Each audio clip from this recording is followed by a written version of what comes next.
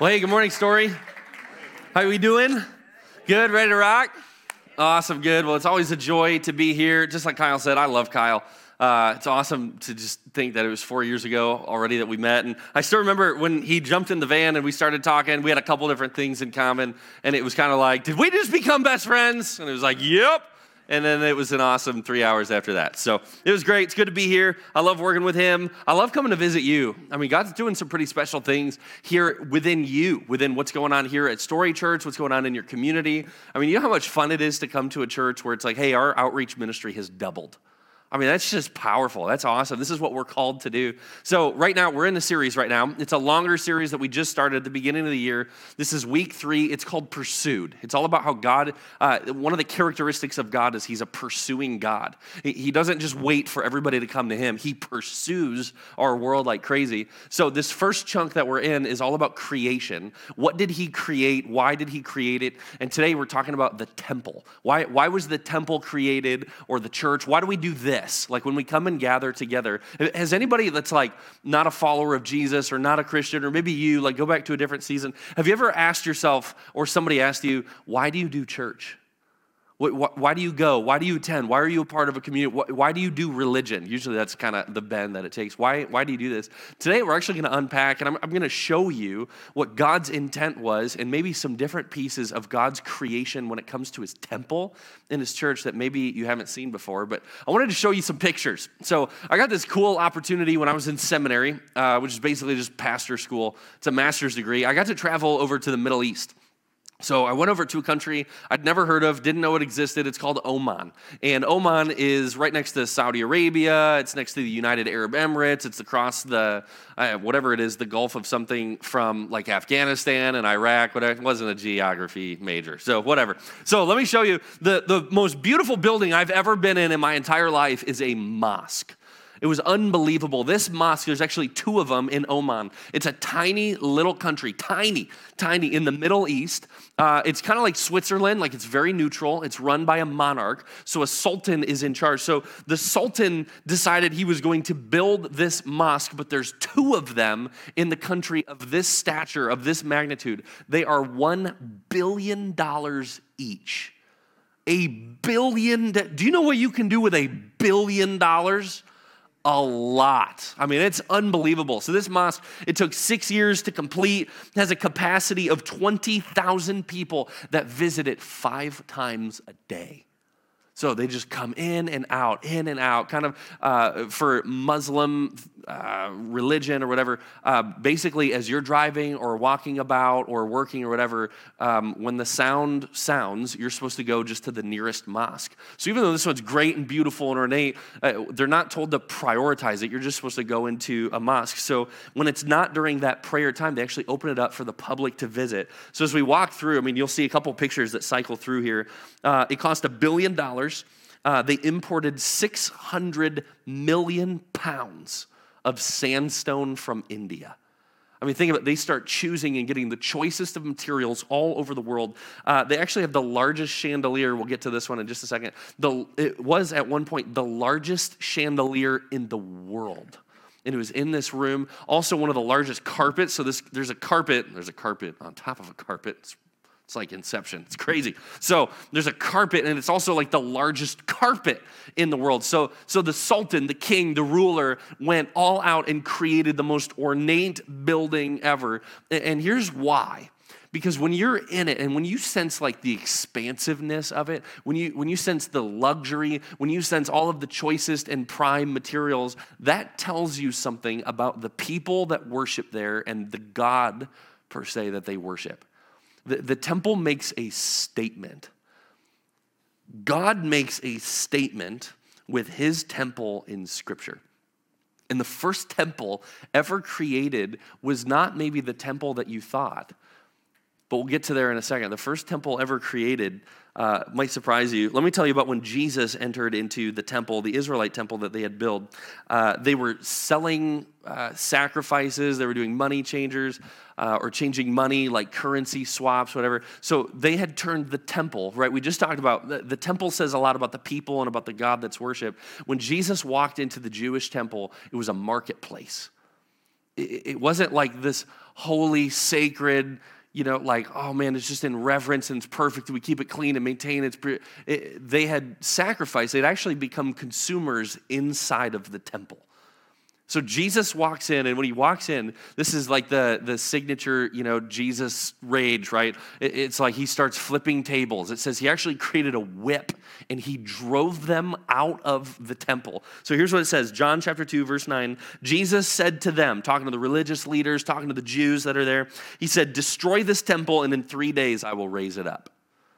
So the temple that Jesus is inside right now is similar to that of like the mosque that I just depicted.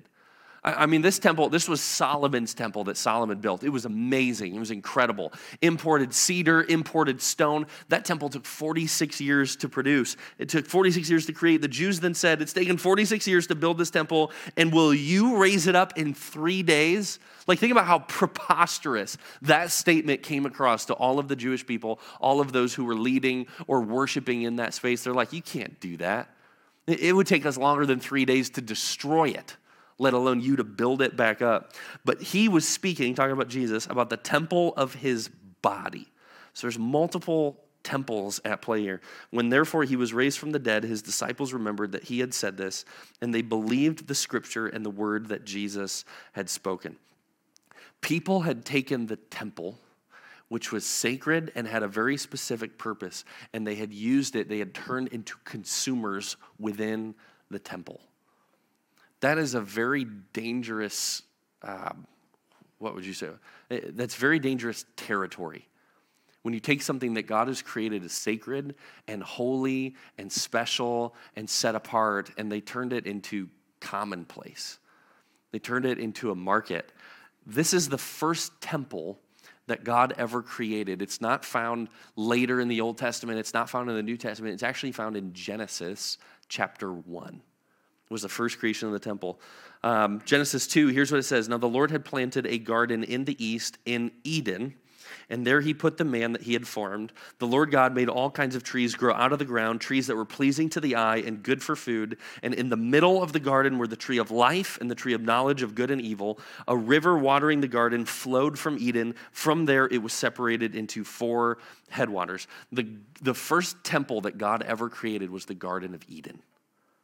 So I'd never caught this before. As I studied, as I looked, as I really dug deep here, the Garden of Eden in all of creation, God created the world, right? 7 days. He created different things at different times. We've talked about that the last couple weeks. But now the Garden of Eden was actually a distinct location. It was a distinct place. It was something very distinct outside of the rest of creation. As in, if you're standing on a space shuttle in outer space and you're looking down, you can see the perimeter of the Garden of Eden compared to the rest of the world around it. The first temple that God created was the Garden of Eden. And here's how we know it. Because in the middle of it, right, food and trees, everything's pleasing to the eye and it's good, it's healthy, it's producing. But right in the middle is the tree of knowledge of good and evil and the tree of life. And a water, like a river of water is flowing out of it. God placed Adam inside the Garden of Eden to cultivate it. God placed Adam, God placed humanity, us, his creation. He put us inside his temple, the place where life flowed out of, the place that had not been desecrated, the place that had not been desolate. He took the Garden of Eden, which was exploding and teeming with life and fruit and abundance, and he put us right in the middle of it, and he tells Adam, cultivate it, take care of it. What scholars have said, and just as I've read, is this: if as Adam cultivated it, what he would have seen is the garden would have continued to expand over and over and over all of the world. The first meeting place of God and man occurred in the temple. That's what a temple is.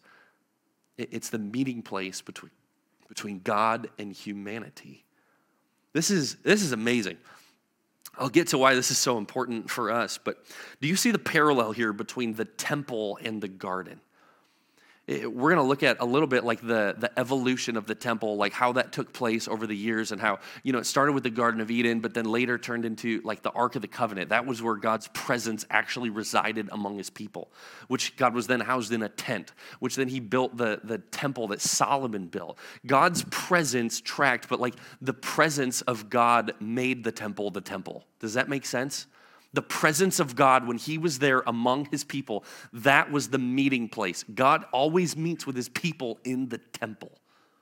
So this is significant because as we track through the New Testament, even when Jesus comes, Jesus is speaking to the people in this temple right now, and he's saying, tear down this temple and I'll rebuild it in 3 days. Is he talking about the physical temple at this point? He's talking about his body.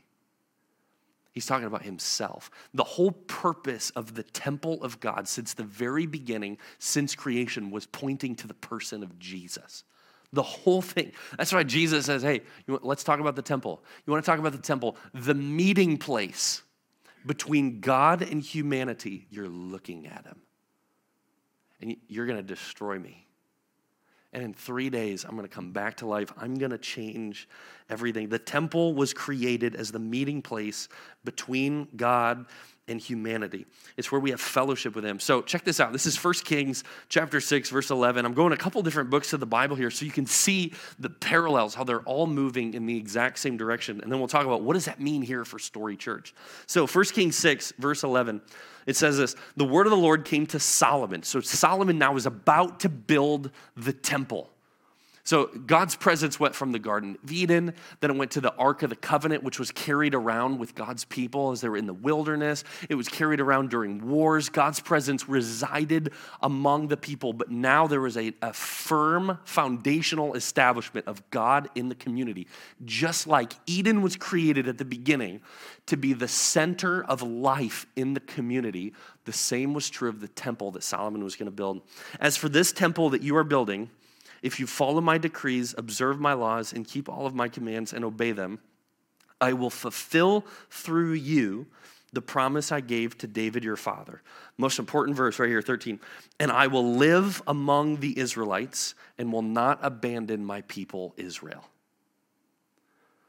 God is again talking and describing the temple as the meeting place between him and his people. It's so significant. So Solomon built the temple and completed it. Let me ask you a question. Have you ever felt like you've had a hard time connecting with God in the local church? Have you ever felt like you had a hard time connecting with God among other people? What about this? Have you ever had a hard time connecting with God outside of the church or outside of a group of people? The last 2 years have been fascinating from a ministry perspective because the whole world that was used to seeing churches gather on a Sunday or in different parts of the world on a different day or at a specific time, when that was eliminated for some, the question, what do they do? Where do they go? What just happened? The center of life of the Christian community is the church. But it's not just the building. It was never created to just be a building. For this reason, buildings can't move. Buildings can be torn down. Buildings can decay. Buildings can be disrupted by natural elements. Whatever. The trajectory of the temple, this is what's so significant. When Jesus entered the scene, the Holy Spirit came and said, I take up residence within you. The temple of the Holy Spirit, we talked about this now last week. The temple of the Holy Spirit is what? Us. So this is, talk about a download, right? It's like, holy smokes, we just downloaded the entire thing. It's going to take a while for this to actually set in. The entire purpose of God's temple is the meeting place between God and humanity. What God said to us as his people is, I want to reside and I want to meet with you right here. Which means you don't need a physical location. We don't necessarily need the Ark of the Covenant. We don't need the Garden of Eden, but you track and follow all of those. They were all pointing to the exact same thing, Jesus. The meeting place, the meeting person, the intersection between God and humanity. God has called us as a church. God has called us as the church, capital C church, those who say, Jesus is my Lord, Jesus is my Savior, I follow him, God has called us to be both a part of the temple and a cultivator of it. We are at risk every single day, especially in our world, in our society, in our economy, of turning this into a marketplace. We are at risk of turning this into a place of consumerism. We're at risk of turning this into a place where we come and we receive and we get fed and we trade and then we walk out the door and nothing changes. What's so amazing about the temple, and you study it, read it if you're interested. I know some of you eat this up and others are like, I don't get it. What's the point? If you look at the temple and the creation of the temple, God gave such specific requirements for all of these temples and the Ark of the Covenant. They all have pictures and imagery of Eden from the very beginning. This has been God's storyline. This is why we're doing this series called Pursued. There is a very distinct storyline all throughout Scripture from Genesis to Revelation. And what God has called the church to be is a garden among desolation. A place of abundance, a place of growth, a place of life, a place of cultivation among God's people who work and till spiritual ground and they watch it expand in the community and context to which they've been called. This has been God's purpose since the very beginning. Revelation, we'll talk about this later in the series on the restoration piece, those last 4 weeks. What God says is, I will restore Eden back to the way that it was. I will wipe away every tear. I'll get rid of every disease, every form of cancer, every form of pain. I will eliminate death itself, and we will go back to the river of life, the Garden of Eden, teeming with life, teeming with the presence of God, where God walks among humanity. What God says is, I am going to restore that. We're in the middle. So we've already seen what God has done. We saw what he's created. That's what we're talking about today. But we're not in yet what God will restore. But he's called us to something specific. Every person in this room, whether you're a Jesus follower yet or not, God has called you to something specific, and it's to be a cultivator. Just like Adam and Eve in the book of Genesis, a cultivator of the garden of this church for the community of Comstock Park. Let that sit for a second. This isn't a place that you can just be a consumer. This isn't a place that you can just come and be fed and walk out. This needs to be a place where you come in and cultivate, using the tools, using the resources, using the gifts, using your time, using everything that God has given you to cultivate what's happening in this space for the sake of your community. Part of getting ready for today, I really wanted to know about Comstock Park. I really wanted to understand this community. Do you know, I looked up, I think it was 13 churches, this one included in this area, all of them with a Comstock Park address. I looked up all of them. I looked up their websites. I watched live streams. I watched sermons from them. I looked at all of it. Do you know this church is different than all of them? This isn't an indictment towards any of the other ones, not one bit. They're all called to a very specific purpose in their community with a distinct style, with a distinct leader, with a distinct location, but that is the same here. You have some marked differences of every other church in this area. And here's my question, why? For what purpose? For this purpose. God has a section of the kingdom that he is developing and cultivating right in here for the purposes of Comstock Park to expand and reach people that none of the other churches can reach. And he's inviting you to be a part of it. Whatever your story, whatever your background, whatever your gifts, whatever your talents, whatever your skill set, whatever you have, whatever you bring, so often this is what the enemy does, is he discourages us. Or he sows fear. Or he says, you don't really contribute that much, or you're not in a place to do that right now, or you're not able to, or you've screwed up in the past, you've had a bad experience, someone took advantage. What the enemy does is he twists and he distorts and he contorts so that we will turn the temple, the place of God meeting with humanity, into a marketplace where we come, we consume, and we leave.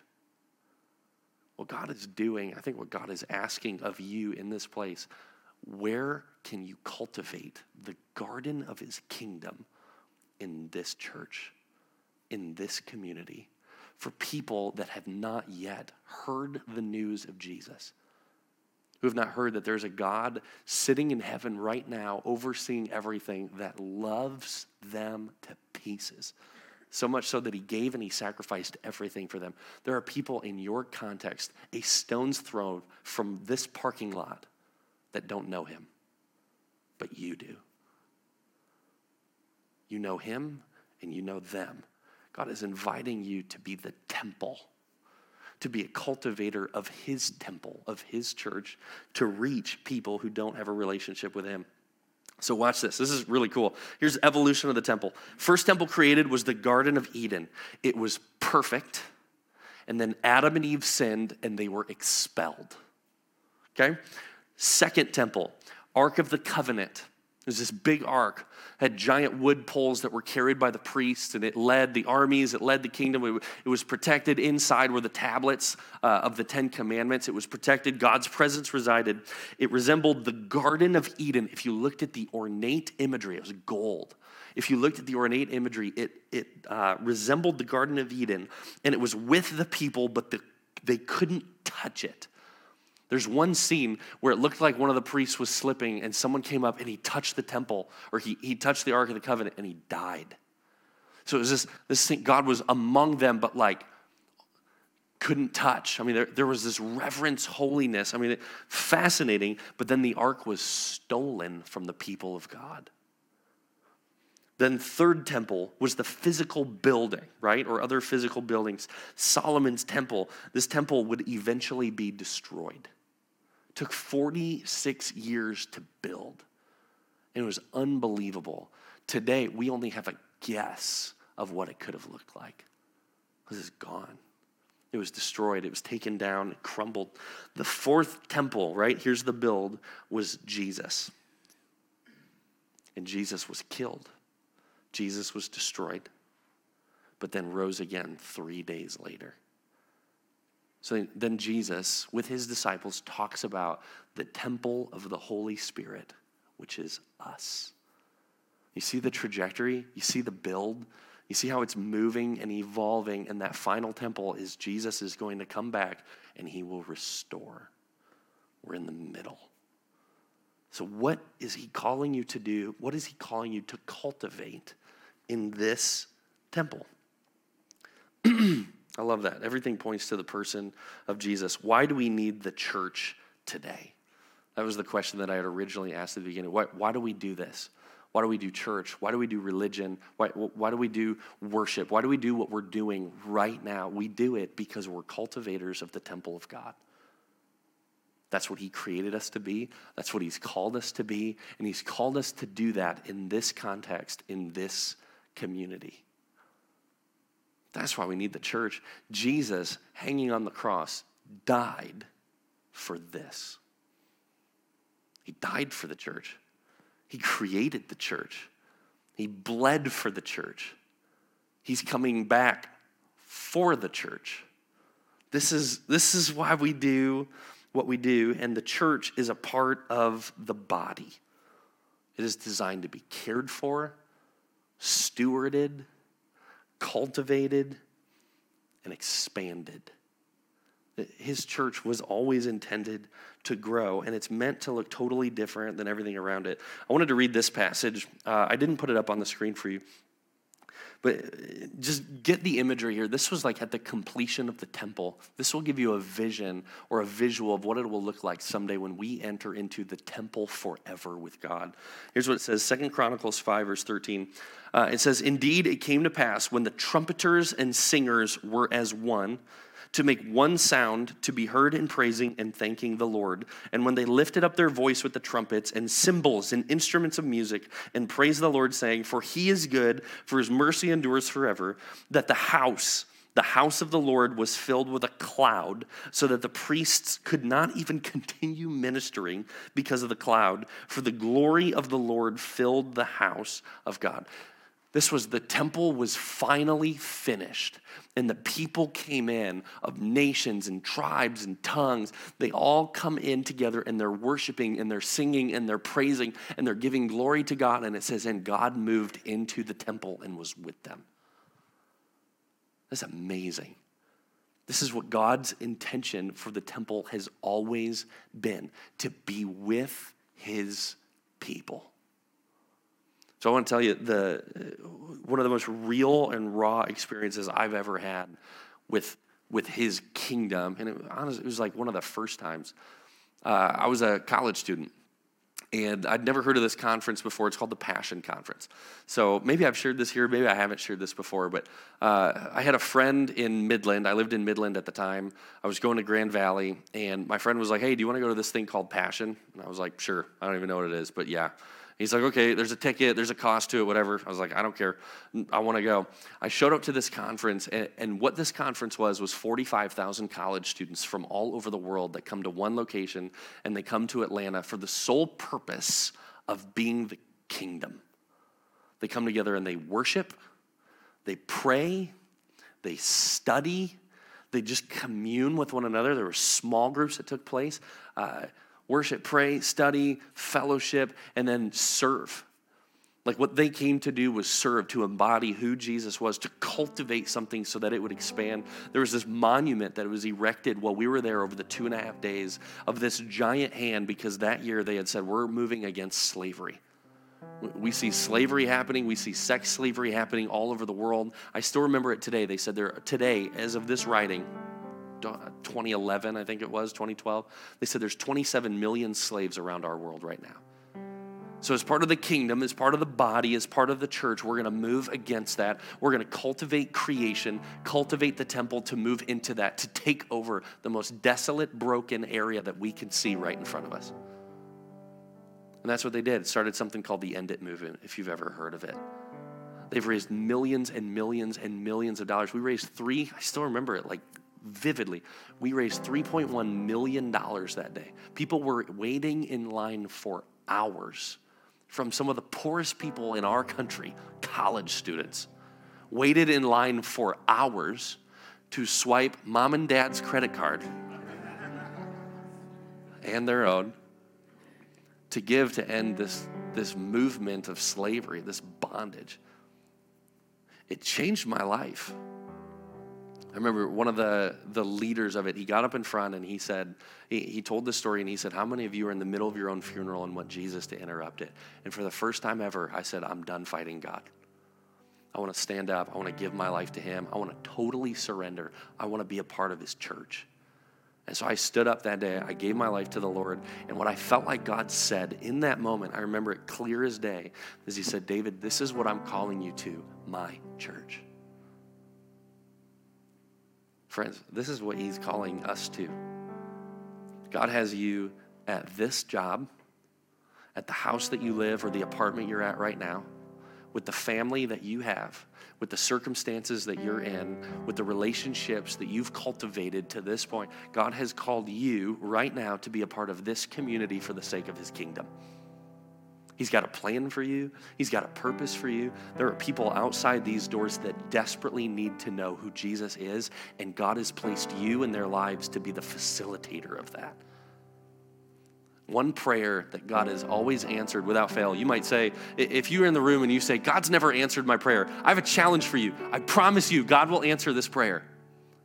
God, give me an opportunity to put you on display for somebody in my life today. Better take advantage of it when he presents it. But I promise you, he'll present it.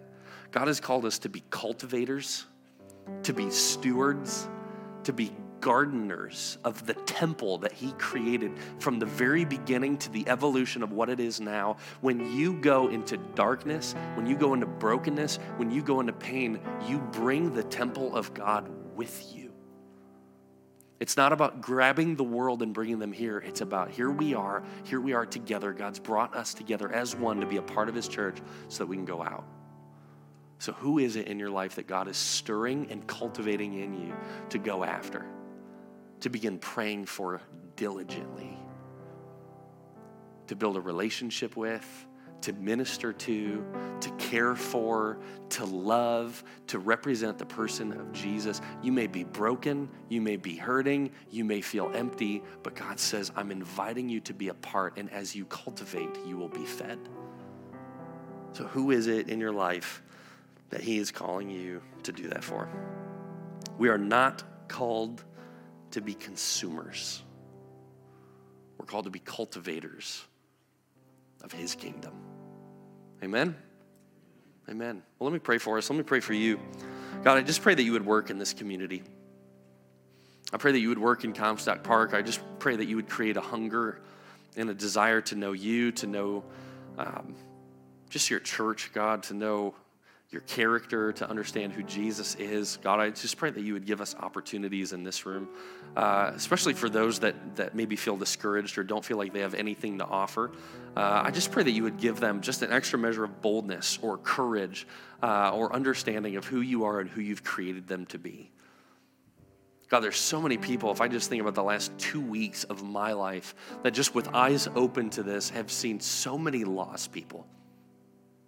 Neighbors and friends, family members, people at workplaces, people at the store, people we share rides with, or people at our schools, or God, all over the place. There are people that don't know you and don't understand you. You are the savior of all of mankind, the giver of life, the fountain of life, God, just like the river in the temple. And so just pray, Lord, that you would use us as stewards of your kingdom, stewards of the garden, stewards of your temple, to expand it and grow it for the sake of saving those who are lost.